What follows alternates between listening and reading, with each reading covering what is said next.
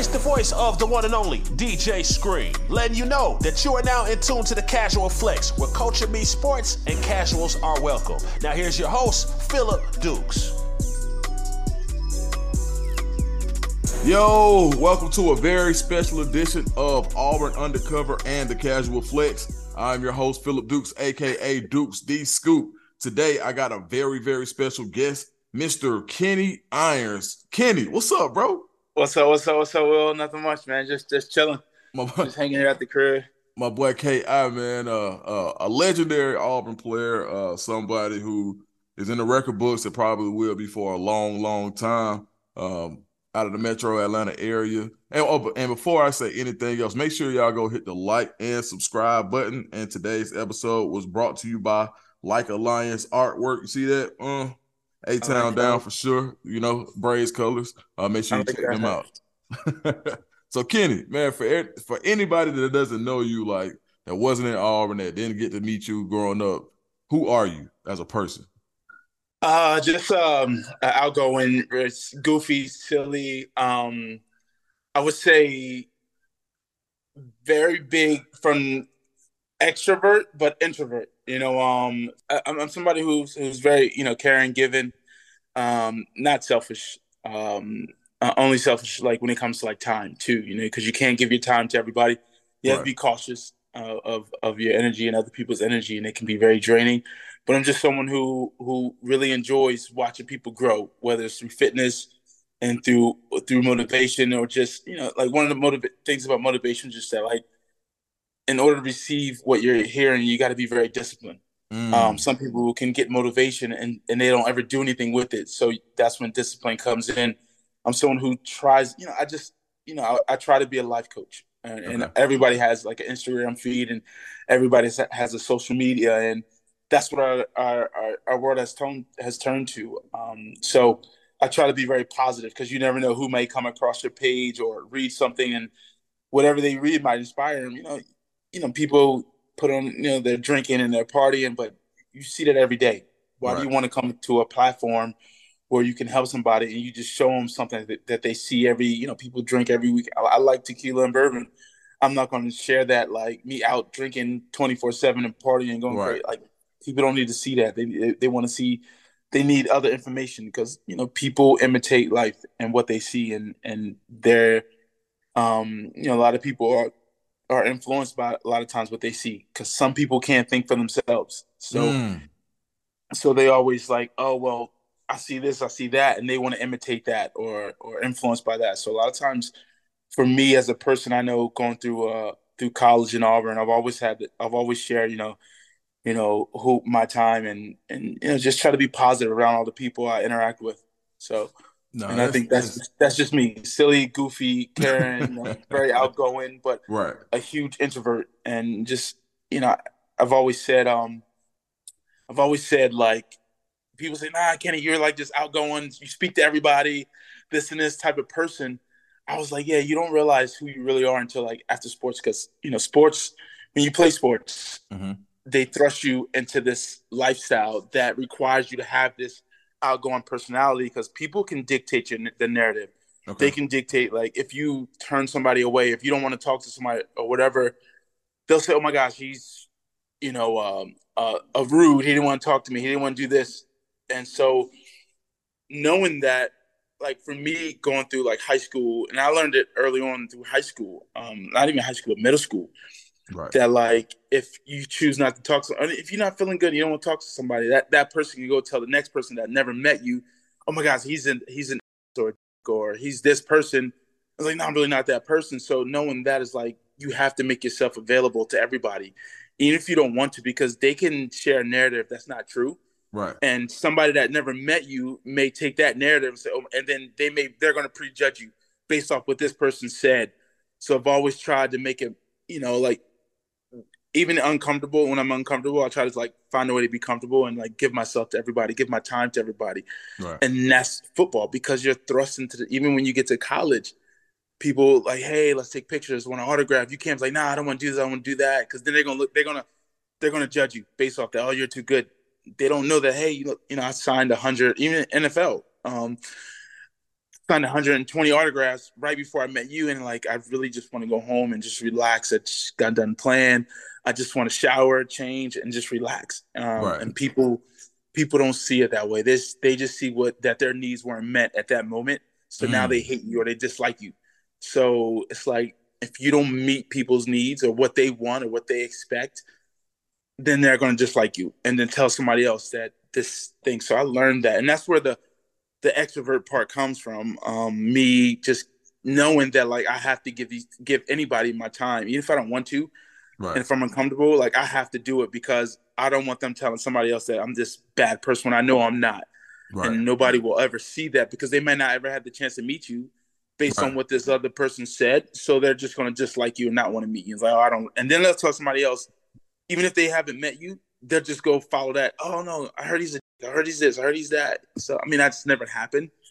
But when football was over and I was done with it and that life was behind me, I was like, man, I really enjoy just being by myself and just being alone and just working out and just helping people reach another level. And I was like, yo, I'm really a big introvert. Like I'm usually always by myself or chilling with Zach if he's in Etheridge, who's Coach Etheridge, right. if he's in town or I'm usually just by myself. And I was like, yo, I'm really a big introvert, but you would never know that because when I'm in the scene or in the spotlight, a different switch turns on.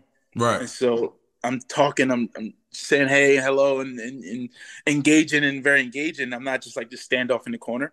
Right. But then when I get home, I was like, man, like, so in fact, most of the time when I choose to either be a part of something or not, I just usually just stay home and just relax. So, but I know that's would you feel like it was accurate to say like that K.I. and Kenny are separate? Like K.I. may be the guy who's like out and, everybody, that's who we know, right? Right? Yes. We see K.I. All right. We see K.I., the introverted, maybe more Kenny, who you really are. Who I'm really correct. Yeah, that's so true.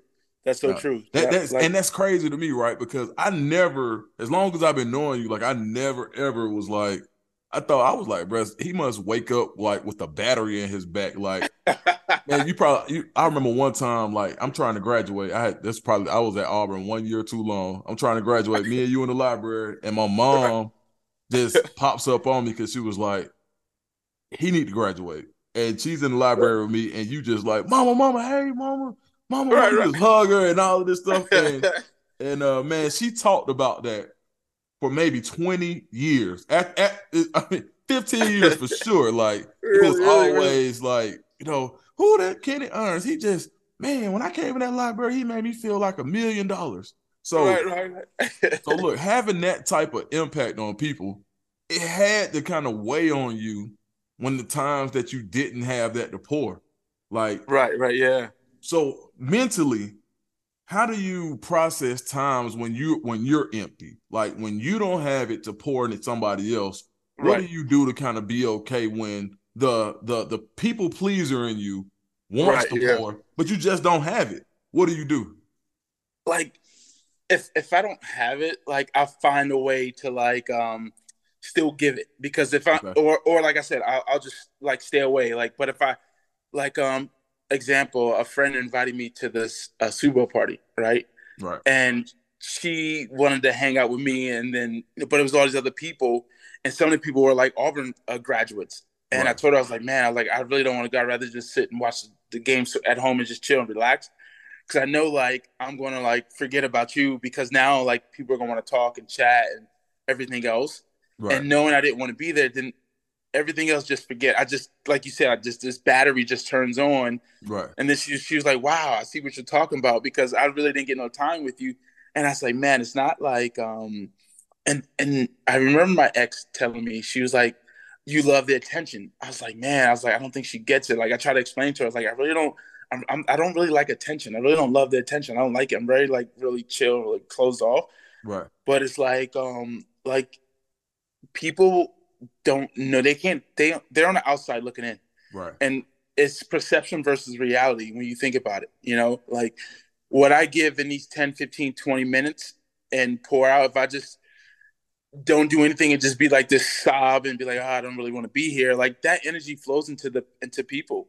And it's like, oh my God, he's not just, I heard so many heard this about him or heard that about him, and he's really not that. So now you have to like give what you don't have sometimes. And if you feel like you don't have it, like don't put yourself in those positions or situations or that environment where it's going to require you to give more than what you have. Right. It's almost like going to the gym. Sometimes people don't feel like going to the gym, and I think that's what comes with like self-care. Like society wants the best of you, not what's left of you. So if you don't have the best version of who you are to give, then don't put yourself in that position to where like you can't give all of you, because they don't want like 40 or 50% of you. They want 100%. Even like when you're at work, when you're doing your podcast. Right. When you're showing up to do your podcast, like, they're thinking, all right, we want you on to give your best energy, your best self.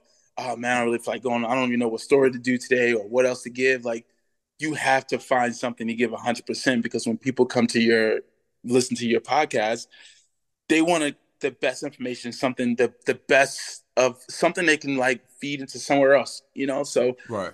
And that's what people, and I think about that, like, man, like if I go here, they're going to want, my time, attention. They're going to want, like, you already know what's going on sometimes before you get there, Correct.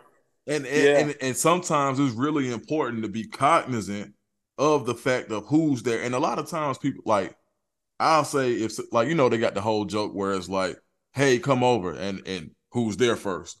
But that's really self-care, because sometimes you want to know what you're getting yourself into before you get there.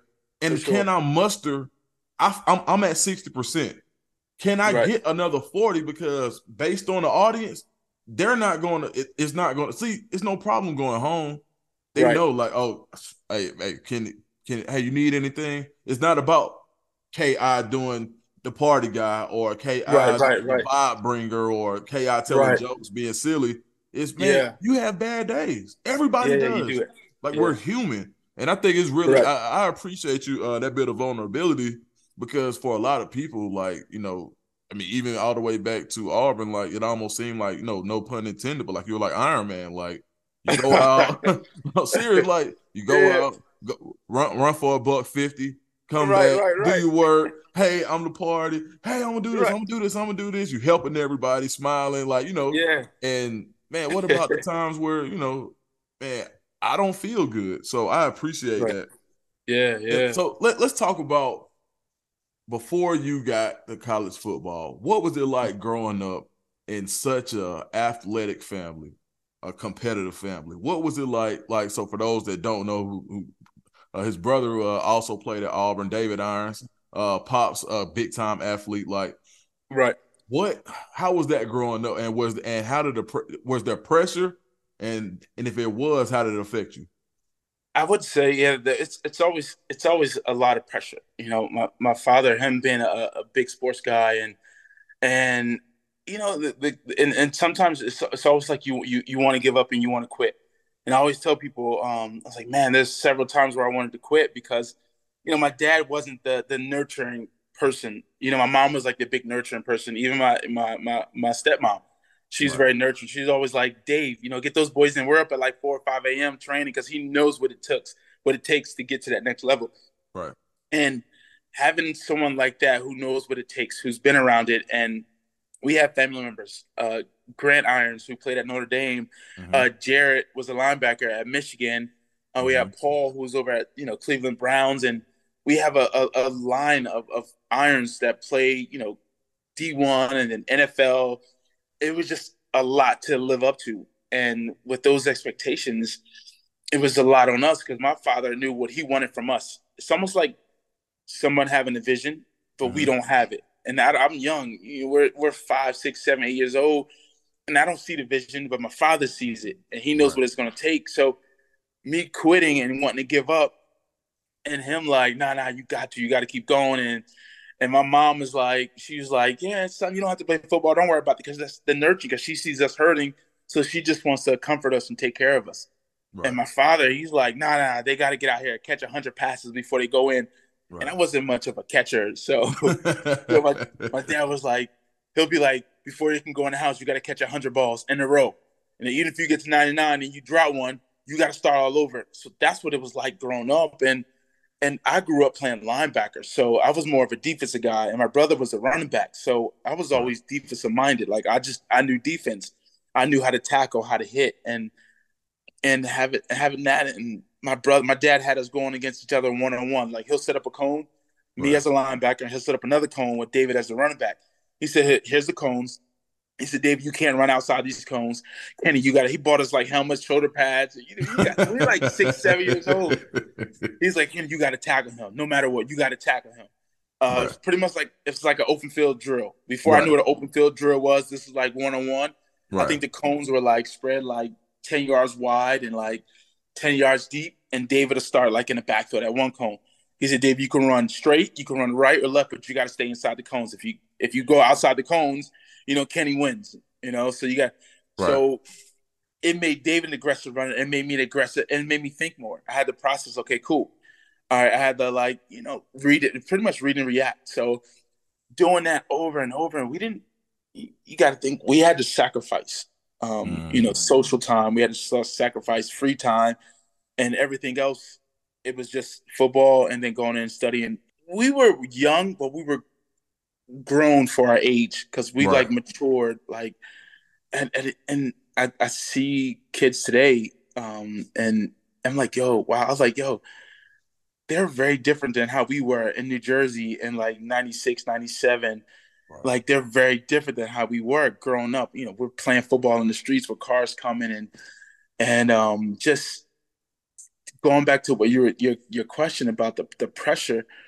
It was a lot of pressure. I think it was a lot of pressure on my father, him having 2 boys and then a daughter and knowing what his father did and knowing what he wanted for us. And my dad would always tell us that he played in the NFL. And we believed that. So he would come to our school. It wasn't until we got older, until like high school, my stepmom was like, "Man, your dad didn't play the NFL." He would be like,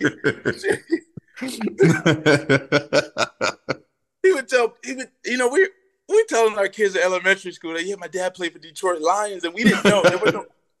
There was no internet or no like Google searches. And so word was law. That was the law. That was the law, right? Back then, like whatever someone said, that was it. So I was like, yeah, my dad played Detroit Lions. He's a running back, and he used to tell us about Barry Sanders.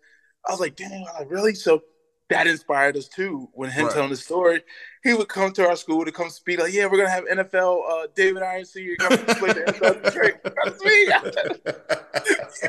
Yo, talking about it. I joke with my dad now. Yeah, you was at the school. Tell me again. They could Google search or check the roster back then. Now I clown my pops down about that till this day. When my stepmom finally told us the truth, she was like, but there was a lot of pressure. There was a lot of pressure. Just because his expectations were high. There was no days off, and then the times I wanted to quit and give up, even he would be at our practice like every day. Every day. Every day he would be at our practice yelling at us. Dad. Yeah, Dad, like, Irons, run the ball. What are you doing? That's not what I taught you.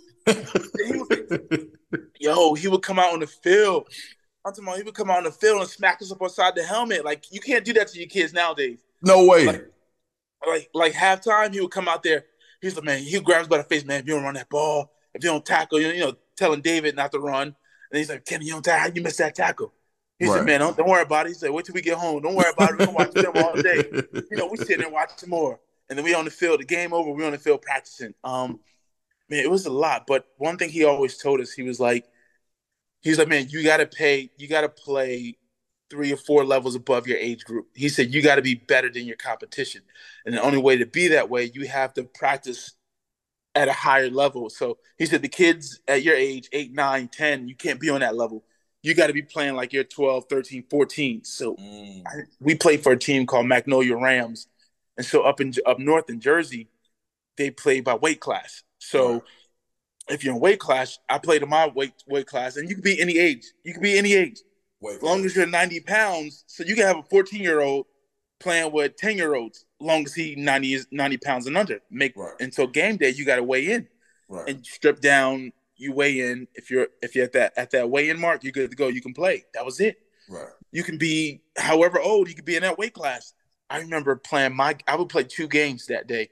I would play my 90-pound weight class, and then I would go with the older kids. I think the next the next group of weight class was like 115s. I think 115s. Mm-hmm. I would go play for the 115 pounders because they was like, yo, I was so good at linebacker. Like my lateral, downhill, everything was just like, they was like, yo, we need them. So I would play 2 games in one day. Oh, wow. I would finish my game, crush it, and then I would go play another game back to back. Damn. And that's what turned me into the person I was as an athlete. Right. And I don't think kids don't do that nowadays. Like, they don't. Now, I will say this now, the youth league football from the time that we played youth to now, it's like, it's unreal. Like they rank 6-year-olds. Like, it's like we got, oh yeah, my son is number 1 in the country. I'm like, okay, what school is he at? Franklin Elementary. I'm like, what? What? That boy is 6. Like, but that's but now in Atlanta, it's so bad. Like you got now, and I see why. Now I do see a correlation between the amount of attention that guys put on their children at an early age and how they turn out. If they have, and I hate to overuse this term, but sometimes there are kids that got that AKA dog in them, right? Right, they do, yeah. And if you can identify it now, either they're gonna tuck tail or they're gonna eat. And, right. Yeah, for sure. Something like so. Even like you have guys that see it, and they say, you know what? Even when the child is crying or something happens, they say, okay, you know what? He's gonna be all right. I'm gonna keep pushing him. Right. And I think the thing that hurts youth football is people don't have that eye for that anymore. So you may have a kid that you're really breaking. Like he's not a D1 football player. He's just big, right? He's the just dog big, isn't, and that dog ain't gonna hunt, right? right. But you done broke this kid forever because you're putting these aspirations on him that don't fit. I think your dad knew that you guys were dogs, right? Right, yeah. Yep. You know what I mean? So he made a correct, his assessment was correct. And I think the worst part about youth football today is that guys don't have that same eye. They don't have that they're not making a correct assessment on kids, and some of these kids are messed up long term because of that. So, oh yeah, for sure. So let's talk about you at South Carolina. I think David had at this time. I think David signed with Auburn, and then he was a year ahead of you, right? Right. Yeah, he was ahead of me, and he ended up going to junior college to start. He ended up going to junior college, and then I ended up going straight to South Carolina. How was it? How was your time? Like you got to South Carolina, you went in, you went off, and then like something happened. Like what was going on in South Carolina? So like my freshman year, I came in, had another running back by the name of Regis Edgerson who came in, and I love to compete. No matter what, no matter how it is, I'm going to compete for a job. And I got to South Carolina, and I played. I beat the incoming freshman running back Regis. I beat him out the job. So he was no. I just had there was Ryan Brewer who was a senior, another guy Dacus Turman. There's another guy. There was another guy.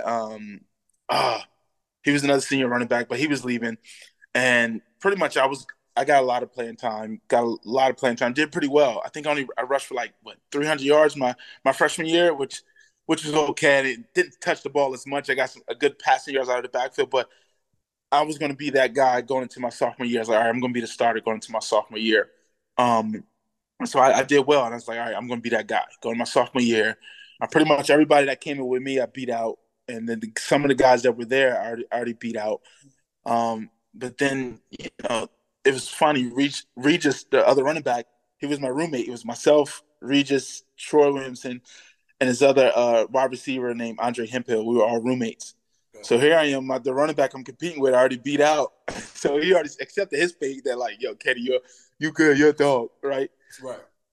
And he's the one, and what happened was he was the one that noticed everything. But see, you got to think, my father had all this information from his experience with dealing with guys and players and dealing with college players and that level of football and understanding the game and how the game worked and understanding the politics of football.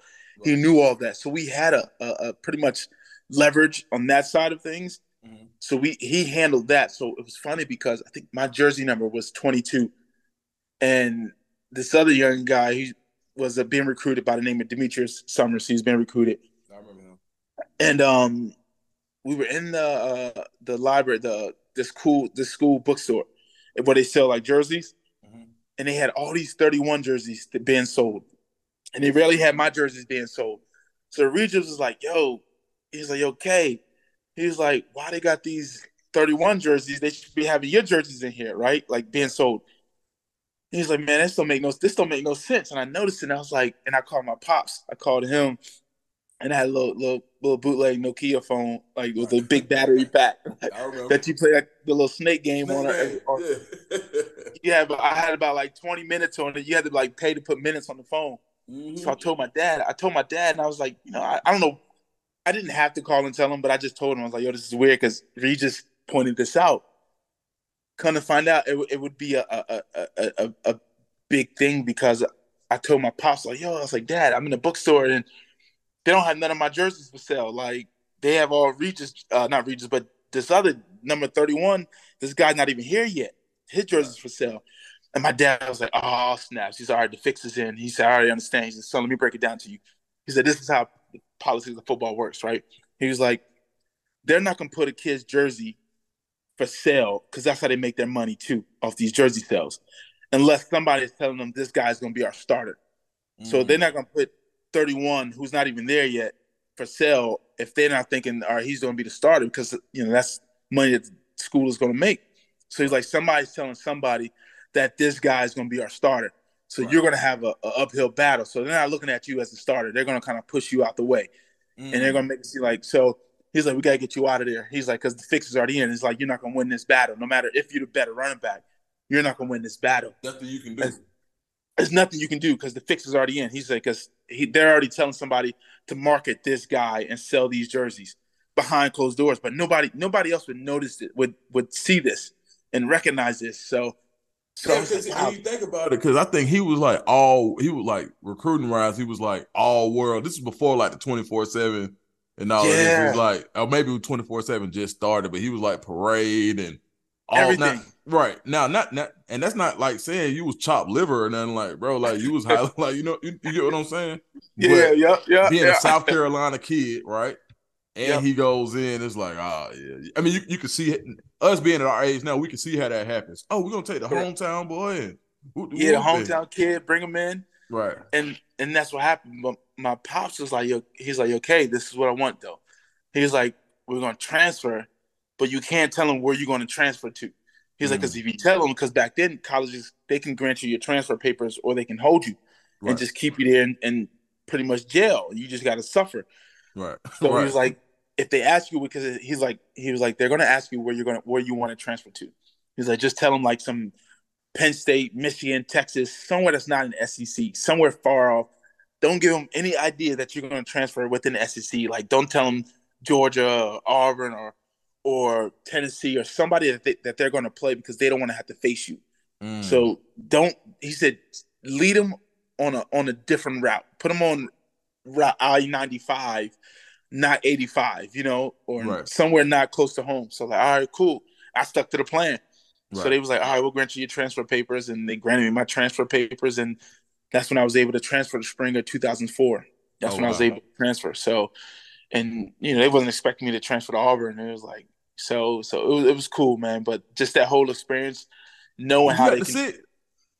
Yeah, I had to sit out a year. Yep, so I sat out that's what Auburn went undefeated in 2004. So I sat out that 2004 season. And then my first year being able to play, that's when we were able to play South Carolina that first year. Oh, wow. Yeah. I don't remember. How was that game? It was good. The first year we played him was good. It wasn't because there were so many emotions built up in that game. Okay. That first year we played in South Carolina. Oh, wow. And I think I only rushed for like 85 or like 95 yards or something. I had like 2 or 3 touchdowns, 85 or 95 yards. Easy work. It was just so many emotions, and like a homecoming game. You had all like Auburn fans in the stands holding up signs like "Thank you for Kenny Lou," because I was crushing it. All the games leading up to that, I was crushing it. It was like, "Thank you for Kenny Lou." They're like, "You should have never let him leave." Blah blah blah. Because at this time, Demetrius Summers he didn't pan out to be the guy they wanted him to be. Right. He was having off the field issues, character issues, and everything else. And here I am, like rising, and his stock is dropping. So everybody's like, "Yo, like Lou, like you told us this guy wasn't nothing." It's like what at that time, Lou was. I think Spurrier was coaching at that time. He was the head coach at South Carolina at the time, and Lou was the commentator. And Lou was like, "Yeah, didn't you used to have this guy?" He was like, "Yeah." This was like pregame. He was like, "Yeah, we made a good decision. He's not really that." Pretty much saying I'm not that good. Right. Then I came and just like crushed it. Then the next year, all the emotions and everything else, because I got that first year out the way. Right. The next year we played at Auburn. South Carolina played at Auburn, and I just ate them up. I think it was like 125 for like 2 touchdowns. It was ugly. So, all right, we got that. While we talking about eating, we got to talk about the game, Kenny. Right. LSU, dog. Bro, what made you tell LSU you was finna get them 200, bro? Who made you do that? Look, let me tell you something. We was like, man, Kenny is tripping, bro. What is he doing? Like, just us just being around, like, bro, like tripping. Like, what made you want to do that? I don't even know. Like when I came off the bus, I thought I was talking. You know how we like each game we always have like they make a highlight film for us from the previous game, so we watch a highlight that Friday night. Okay. We watched like a highlight. So I'm thinking it was like our team cameras. I didn't know it was ESPN cameras. Mm. And so I thought it was like our team camera that's going to be on a highlight. And I was going to say 400 yards. I was like, yeah, I'm about to rush for just saying it was pretty much just the sum of me saying I'm going to have a good game. Right. I didn't know how the games. LSU had like the #1 defense. They didn't give up 100-yard rushing leading up to that game. Right. So they had they had a stacked defense. So I was about to say 400 yards and say, oh, I'm going to have a good game and I'm going to crush it. But I just said, oh, I'm going to have 200. Instead of saying 400, I'm just going to have 200. And I didn't know, like, what was, I'm going to feel. I didn't know, like, what was going on TV and how they was following me. I didn't know that. I didn't know until, like, my coach and people were texting me, like, I got back to my phone. I had all these texts, like, yo, you crazy. You wild. Did you watch TV yet? Like, yo, like, they're like, yo, Coach Grant's going to kill you. And when you see this, Coach Grant, nobody else.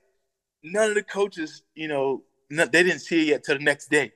And at the time, I think we had a stacked offensive line. We had Ben Grubbs, Marcus McNeil, Joe Cope, Tim Duckworth. Was King playing? Yeah, King. Yeah, King. I don't think he was. Yeah, King wasn't King yet, was he? Because. Nah, King wasn't King yet. Nah, he wasn't King yet. Nah, he wasn't the Philadelphia King. Right. He wasn't King yet. He was there. Right. He was a big. Yeah, he wasn't King yet. He was a big body that can fill up space, but he didn't have that aggressive like mentality. So, right. But man, it was crazy because we had a stacked offensive line. We had a great center, Big Ross. We had a lot of great guys on our offensive line. Right. And they pretty much just gave me space. And LSU had a great defense where they would get in the backfield, but I would make a bing little cut here and just hit it. But I was so good at running downhill and hitting a hole. Right. A lot of guys we missed that with the offense we run now because we run a lot of east-west, that style, that shotgun. Right. We don't have a lot of guys that run downhill. So I was good at running downhill. So when they were aggressive running uphill, I would just hit the hole and bing and go. Out of there. And out of there. So I was gone. So but yeah, I think you gave him like 72 on one of them, right? 70, 80? Yeah, I wasn't going down. Like everybody, it was funny because everybody thought I was down, but I was still up. And so when you go back and watch the film, our linemen thought I was down. Everybody thought I was down because everybody just like stood, and then I just broke out, and everybody looked like they started pointing like, "Look, you need to go chase him!" Like our linemen pointing, like our wide receivers pointing, like, "Look, he gone! Like you mess fighting me." Right. Like our running back is running up the field. Like, dog, it was so funny because it's like, okay, how the heck did you do that? I'm like, man, I don't even know. I just knew I couldn't go down because we losing at that time. It's third quarter, 7 minutes left in the third quarter. I was like, yo, we lose. I got to make something happen. So, man. Were they talking to you crazy like pregame, like 200 on us? Like what was LSU saying to you before you got on the field? They wasn't saying nothing, because none of them knew about the 200 because none of them knew about it because it was like on TV. Okay. So even before that, like they would still talk trash. I think they had Laurent Landry was out there. He was one of their safeties. And Mhm. I mean, he put a hit on me that was something mean. I was like, dang. I was like, man, that's only the first quarter. You still got a whole you got whole 4 quarters. I ain't He's like, stopping. I'm not stopped because my running mentality comes from me being a linebacker. And I Okay. love the physical context. I love hitting people. Right. So when people say, man, you run so hard, I love the physical context. It would be sometimes I would run into people just so I can get hit because that just fuels my fire. I love getting hit. Like when people hit me, I was like, damn, that felt good. I like that. Like some people get hit, they don't like it. Right. Like me, it makes me stronger. It makes me run harder. So by the time the fourth quarter coming, I'm at my highest potential. Like that first quarter is the best time to get me because if you don't get me in that first quarter, Don't by let the me time get going. that fourth quarter, I'm gonna keep going. Like I'm not gonna stop. I'm gonna keep lowering my shoulders, keep busting. You're gonna keep hitting. You know, I'm like 180, 190. Like I'm gonna give you a lot. Let me bring you that boom. So they talked a lot of trash, Like man, like you suck. You not this. You know, they were saying you're not gonna run 100 on us, like stuff like that. Right. They were saying like, yeah, we haven't let up 100 yards this whole game. Like What when you I, right. after I broke that 72 yarder, they was like, okay, this is a little different. All right, Kenny. So you have a great career at Auburn. Like you Right. play with a lot of good players. Let me ask you this. Who was the most athletic player besides yourself or your brother that you played with while you was at Auburn?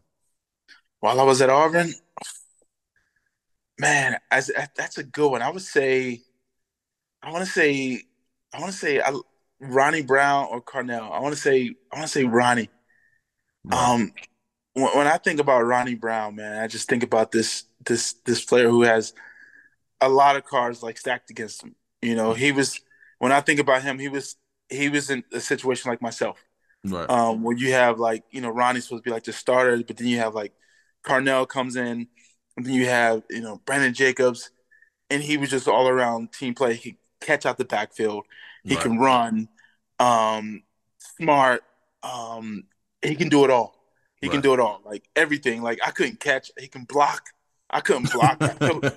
I told Brandon Cox, I said, Brandon Cox, if they blitz, you better scramble. You know, Brandon couldn't run. So, I would tell him that when we go, they would have, man. I think we had to play Alabama, and we had to play against D'Amico Ryans. Right. I said, Brandon, you know he like 240, right? I told Brandon, I said, Brandon, there's no way. I said, I'm telling you right now. Right. I know Coach Grant told me fit him up in the mouth in practice. We got to hit. Right. I was like, I'm not fitting nobody in the mouth. I would always try to chop block. And Coach Grant's like, you can't chop block everybody, son. You know, chop block is when you dive at they're like their ankles to try to bring them down to get the quarterback some time. Coach Grant's like, you can't chop block everybody. You got to fit them in the mouth. Like, Coach, you see that, man? Like, man, nobody fit nobody in the mouth. I'm not fitting. So, like, that's like Ray Lewis running at me. Like, I'm not hitting Ray Lewis. Check, please. I'm out. Right. And that's why they would always bring Carl Stewart in sometimes, because he can block better, and Carl was stronger. Man, Carl, man.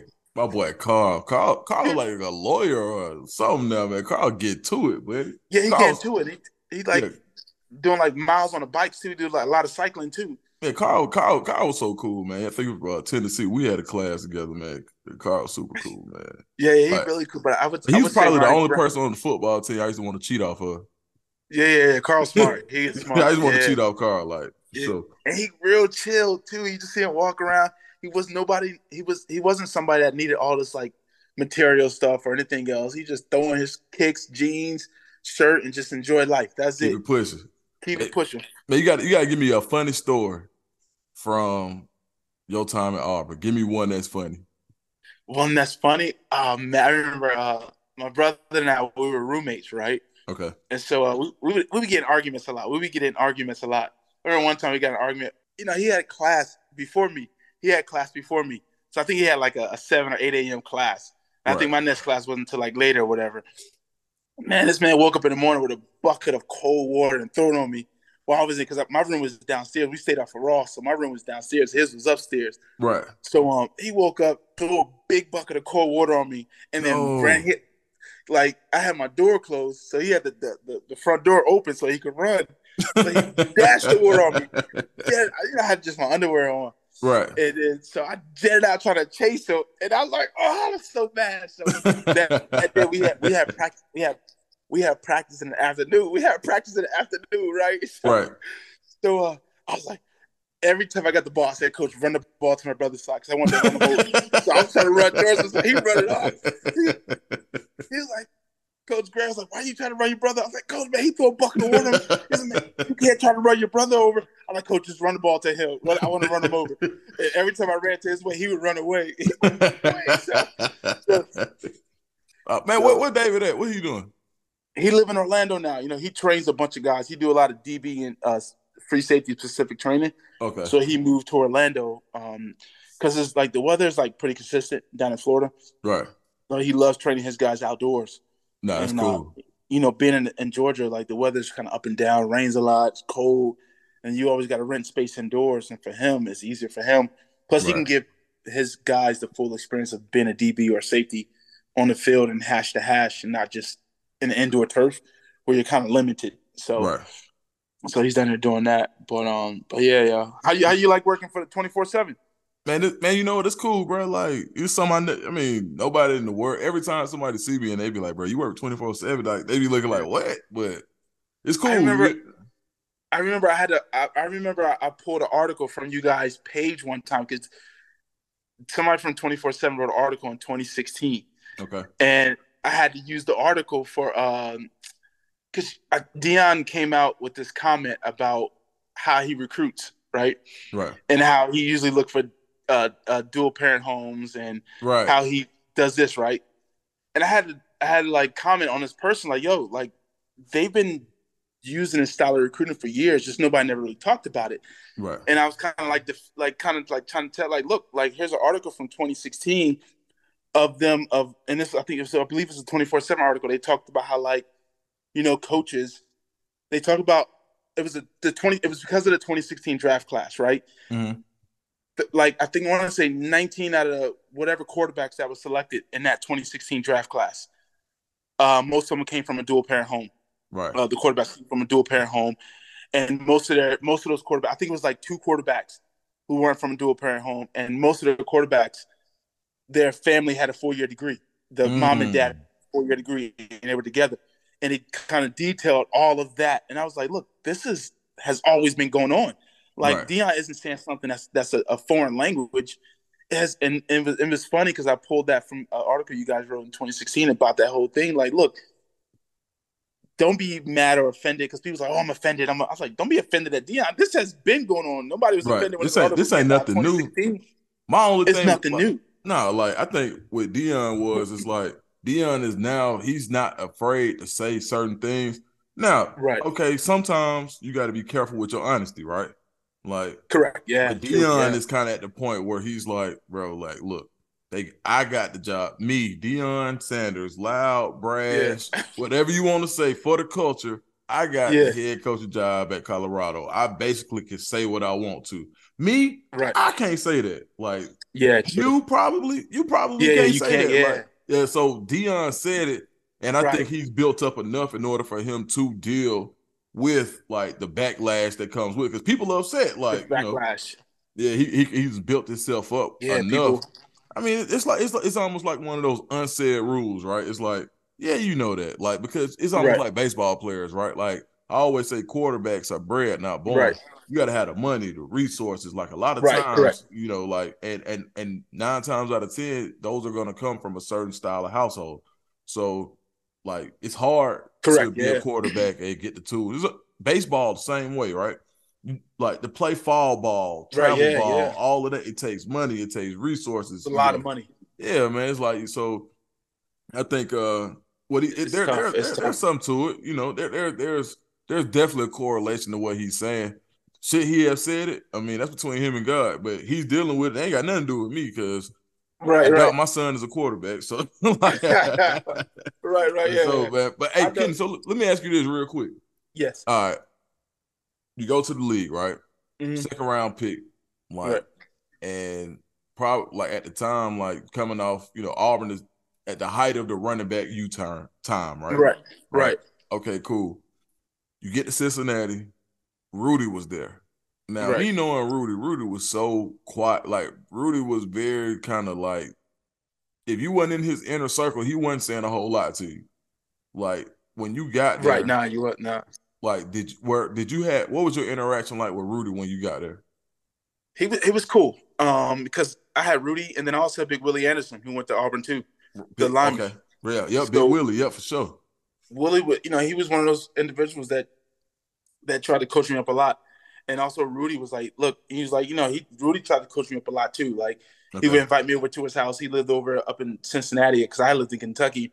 And he'll okay, invite me over. I'll go over. He'll grill out, and we'll just sit and chat and talk. And he wasn't really, like you said, he keeps to himself, doesn't talk much, just handle his business and real chill.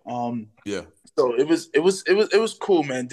Being able to have like those mentors and right, being able to have Big Willie Anderson, from Auburn, right, went to Auburn, and having that family, because coming in as a rookie is always tough because you hear so many stories. It's hard to really like kind of connect and blend in, because NFL it's a business. It's a business. It's a business. absolutely, It's a business. So it's tough if you don't understand that side of the game. And then I believe making to the NFL, it's a whole different experience, because being in college, you got to prepare yourself, and you have to prepare yourself to be ready for that college level. You're ready for that.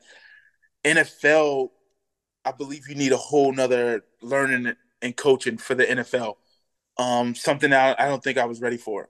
Um, just dealing with the knowing my personality and who I am, and then being in Cincinnati, I think I had too big of a personality for being in Cincinnati, because I was the type of person that, like, I didn't understand that, like, Cincinnati had a lot of players that get in trouble, that do a lot of things. So Cincinnati had this black cloud over them. Here I am, this happy-go-lucky, energetic. I don't see myself as this NFL player like that's untouchable. I see myself as a person like, hey, we can talk, we can hang out, I can go here, do crazy things, and just do like friendly or whatever, like goofy. People don't see that, because people have this perception of NFL players as like they're untouchable. Like right, they get what they want, they can have what they want. You can't talk to them, you can't hang out with them, you can't party, you can't do nothing with them. And I didn't see that. I was just like, yo, let's go do something. I'll go into Hooters and go chat and hang out with people, do whatever. Like dang, like why are y'all staring? Like, what I'm saying? I'm human. Like you said earlier, I'm human. Like right, I'm nobody. I'm nobody. I'm just like you. Like I'm just, because I play football, just my profession. I just get paid to do it. That's it. Like right. just like if you walk into Google or you walk in 24/7 Sports, I think that was the only challenge, I think, for me, like being on that level and trying to understand, like, hey, look, there's a difference between, like your personality is a little too big Mm, for like the people in Cincinnati, not the people in Cincinnati, but just like I guess I should have been more reserved, okay, in a sense, and not like I don't know. It was different, and for me, I enjoyed it because it was a good experience. I enjoyed it. I enjoyed having people like Rudy and Willie Anderson to mentor me, but everything that came with, like, even with the injury, with the ACL injury right. that came with it, just it was just a lot that I just couldn't handle, and being on that level of ball is just it's so demanding. Trying to get back out and play, and it was just a lot, and I was just like, yo, this is for me. I was like, yo, this is just too much. I was just like over it, Right. like just all like the backlash you get just for being trying to be who you are, be yourself. Right. It was almost like a negative thing, Right. just being, in college, like nobody, it's not, you can be yourself and do whatever. But when you get to NFL, it's like you got so many eyes on you, so many people watching you, Mm-hmm. like, because we're paying you this money, you can't really be you can't be you. Right. So I was like, man, I just want to be Kenny. That's it. Like Right. I don't want to be this other person. I just want to be me. And I Right. couldn't be that person, because like for me to be me, it comes with consequences, Right. and people judging you, people looking at you the wrong way, like you're just a bad person. I'm like, man, I don't. I don't want to. It's just I was over it. Like I was just so I was kind of happy that not. I don't want to say happy that I got injured because people look at you like, oh my god, they look at the reward of playing football. Mhm. Um, that's what everybody sees. That's what we're taught. You know, when we're young, growing up, we're so focused on the reward of playing football. That's everybody. That's what everybody knows. Oh, you're getting paid. That's what a lot of people's argument. Oh, you're an athlete getting paid millions. You shouldn't have an opinion. You shouldn't get into politics. You shouldn't be this. You shouldn't be that person because that's all I see is the reward of playing, not the risk, Right. not like who we are as people. And like I'm I just want to be silly and goofy and just have fun and connect with other people Right. like that, other creatives and other like I don't want to be like, somebody that doesn't have an opinion or can't just be himself or just have, a soul or be genuine. I don't want to be fake around you because I have to be fake. I have to be this. Right. Like I don't want to be that. I want to speak my mind. I want to make jokes with you. I don't want to make a joke with you, but have to get in trouble about something that just because I'm an NFL guy. Right. So and people like it's hard to say like I'm happy I'm not playing because people don't see how can you not be happy about because you were making all this money. I was like, man, you understand the risk that comes with all that, Right. Like, is it possible to have the reward without all the risk or all the judgment and all the like I don't know like everything and people would people want that though. Some people want that. They want to make $1 million a year, $5 million a year, and because they don't care. Like, but I care. It's only the money. Right. It's only the money. Yeah. For Right. me, it's not about. It wasn't about the money. Like, yeah, I was there to take care of my family, do a lot of other things, but like, who are you willing? How much are you willing to lose of who you are for the money? You know. Mm. And so people are willing to kill themselves just for the money, and they lose them. That's why you see a lot of players. Like the risk has, they taken their lives or they don't have an identity because football was their only identity. That's who they were. Right. So when they don't have that identity anymore, it's like, who are you now? Right. And I never wanted to be that person. I wanted to always have my identity, my Kenny, and I wanted to be myself. I still want to have myself intact, no matter what. Like, this is me. This is who I am. People lose that because they're so used to having that fame that's built off the back of the name on their jersey. Right. They're so used to that. So when they're done and people don't recognize them or call them by their first name, last name, it's like, well, who are you? Right. Like, hey, I'm Kenny. Like, you don't gotta call me by first name, last name. I'm just Kenny. Like, right. That's me. That's right. who I've always been. So right. being able to walk away from that was cool. Like they'll never understand it because all they see is the reward and right. what you're paid, and people say, "Oh my gosh, I can not want to make X amount of $1 million a year." I was like, man, like any amount of money comes with a risk. Man, all money ain't good money. All money ain't good money, and you have to like. And a lot of people lost their lives because of that risk. A lot of people lost their lives because the damage and of the continuous impact that it has on me. So I'm happy that I was able to lead the game with my health, right, and being able to just be myself and still have my family and my friends and not lose any of that. A lot of people lose family over it. A lot of people, are targeted because of it because they want to be out in the spotlight a lot, and you become a target. And right, it's a lot that goes into it that a lot of people like that you don't see from the surface, right? And when you're living that life and you're in that world, right. It's not so glamorous. Like even like a lot even before I started writing, I only been doing this like a year, so it's like right. When I was reading the articles, it looks like this glamorous. Oh, you mean to tell me all I got to do is call a couple of recruits and they gonna pay me for it? Right. Bro, no, bro, it ain't like that. Like it's a lot of work, and then just sitting around like real live journalists. Like some guys who be like, man, who is this dude coming out here with these gold chains, these tennis shoes on? Like, he is like, and me, I'm just out here being myself, just playing, like I'm playing, joking. But I appreciate Auburn Undercover for allowing me to be like who I am. Like they don't really trip on me. They like, Dukes, go. You don't have to go interview a million kids. Go do what you do. Get us some information. However you do it. And now Yeah. they allowed me this platform. So like guys like you, I got previous relationships with. Right. Yeah. This ain't the interview you're gonna give to everybody. Right. Correct. Yeah. So there's some comfortability that goes along with it. Man, matter of fact, speaking of comfortable, man, my dog in school was Trey Blackman. Oh, Trey. Man, Trey was my dog. And yeah. we had the same birthday, 10/20, everything, man. And you know what? It's something, and I brought him up because of something you just said. It's like, do you still have you? And what a lot of people never saw in Trey Blackman was he was always searching for him. Correct, he was always trying to find out who he was without football. Without football, yeah. He wanted to know, and I think, and a lot of people don't really realize, and it's like, oh yeah, he wasted all that talent. He was searching continuously to find who he was. And I remember, I think the matter of fact, he used to live. So in high school, he lived with the quarterback at South Carolina, Blake or something like that. Whoever the quarterback was from LaGrange. That's like their families. Like they kind of like took him in and LaGrange. Okay, that's dope. And he ended up going to South Carolina. And when he got to Auburn, I remember we'd just be chilling or whatever. And he would just say stuff like, man, you think no folks would have let me live with them if I ain't play football? Yeah, that's and I was like, and I was like, man, some of the stuff would be so hard hitting, and there's a whole level of mental health that goes along with maintaining who you are as an athlete, especially on a level where you guys are, right?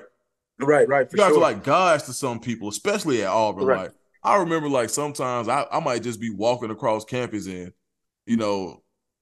it might be somebody who was like, let's say I remember one time I'm walking with Big Spence, me and Spence walking, and they asked Spence for an autograph, and they asked me for one too, and I'm like, bro, I just go to school, like, and then the guy's looking at me like, you're not gonna sign it, and I'm like, bro, like, okay, College of Liberal Arts, like, right.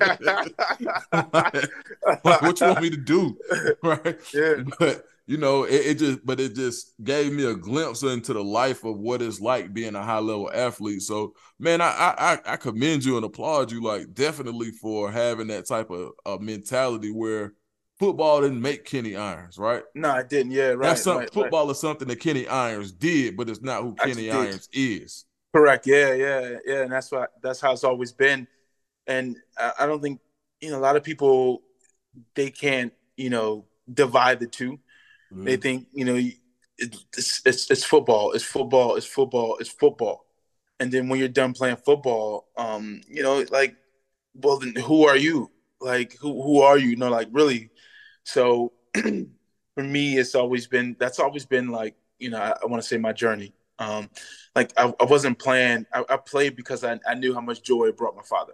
And people said, well, why'd you play? I was like, man, I tried to quit several times because I thought I was going to be like this veterinarian and everything else, but I knew how much joy it brought my pops, and that's why I played. And I played to see him happy. I played to see him, giving him an opportunity to brag about us on the field. I didn't play because of me. Like I loved it. I loved that I went to Auburn and met amazing people and connections, and actually had like a family outside of football and like great people. Right. Like my buddy Jonathan Davis and Nick Davis and all them, and building those relationships and Doug and all these other guys. But just to seeing how, like, how much joy and happiness it brought my pops. I think that was the biggest driving driving factor for me that motivated me a lot. And my mom too, her being able to come from Jersey and come to some of our games and watch us play. Right. And, her like, man, she's like, this is what you do? Like she's like, man, why are these, she doesn't know much about football. Why are these people here? Like, right. So, but, I remember Trey, when we were spring game, he hit me one time. I was like, dang, he can hit. I saw him with he had that little neck roll piece on his head. I was like, yo, this dude a monster. He was like nothing but just muscle, like a big muscle, just running around that field on defense. When they told me Trey, they was like, yo, Trey Blackman coming in, he's a hitter. Yo, he was a hitter. I was like, yo, this dude can bang. Man, I was like, dang. Trey was so good, dog. Like, I remember, I think the highest compliment I heard Tuberville ever say was Tubbs was like, Trey Blackman is the closest thing he's ever seen to like a Cadillac Williams on defense. And I was like, sheesh. Like, yeah. And the crazy part was people would think that Trey was just like this football 1,000% guy. Man, Trey ain't give a damn about none of that. He was like, I'm doing this because, all right. But he wasn't like this footballed out type 24/7. No, Trey couldn't care less. He was just physically blessed to play that game, right? And I like that, Yeah, he was. And, man, one of the good guys. So, man, let me ask you this. Another guy I want to ask you about, man. What was it like? How we talking about big personalities, and I always wondered about this.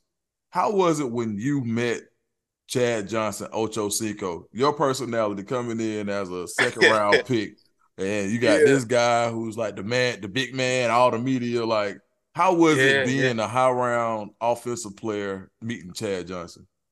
It was cool, you know, like because here he is.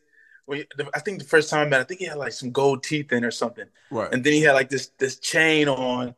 Then he was like, "Hey, bro, you know," let me tell you. He said, "Let me tell you." He said, "I'm the man around here," you know, and just kind of like not like saying it in his exact words, but kind of like just joking. Like people don't know, like Chad never got in trouble, right?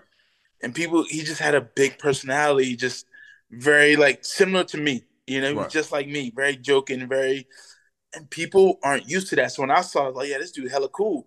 And even like when I met Chris Henry, Chris Henry was like the opposite of Chad, very chill, similar to Rudy, like very relaxed, laid back, didn't do much, didn't say much. And Chad was just very like out, very always joking, 24/7, just joking around.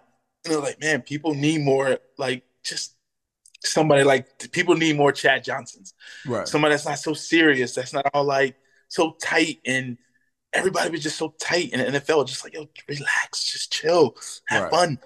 Right. Just enjoy it. You know, like so it was good to see like him. But then it was crazy because I remember our coach had said this one thing about Chad. He was like, because Chad's production is up here, right? Mm-hmm. And his production is here, and his antics was like up here too, right? They were probably even, you know, right? Meaning like his jokes and antics on the field and off the field. Once his production goes down here, but his antics stay up here, you know, then we're gonna get rid of him. So like, man, like you're putting up with A just because he's doing B. Like I said, it shouldn't be that way. You should see, you know, like he's a great guy, great athlete. But I think when I got there, like the locker room was controlled by a lot of those veterans. So they wanted to kind of shift that because everybody would follow the veterans and not listen to the coaches. Right. And they would follow like the antics of the Chads and the ways of like the older veterans. So I believe they wanted to get rid of some of those apples when I was there, just so they can have more control of their team. Because they felt like some of the coaches felt like they probably didn't have control of the team. Right. But it was cool, man, being around Chad and being able to hang out with him, and he didn't really go out much. You know, he didn't really go out much.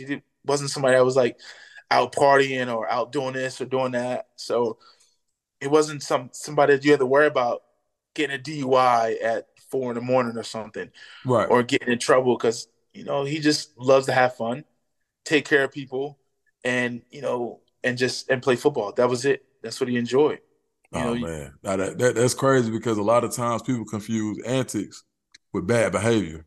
They confuse big personality with diva. With diva, and those two things don't have to correlate, right? They don't. No, yeah, you're right. Like, man.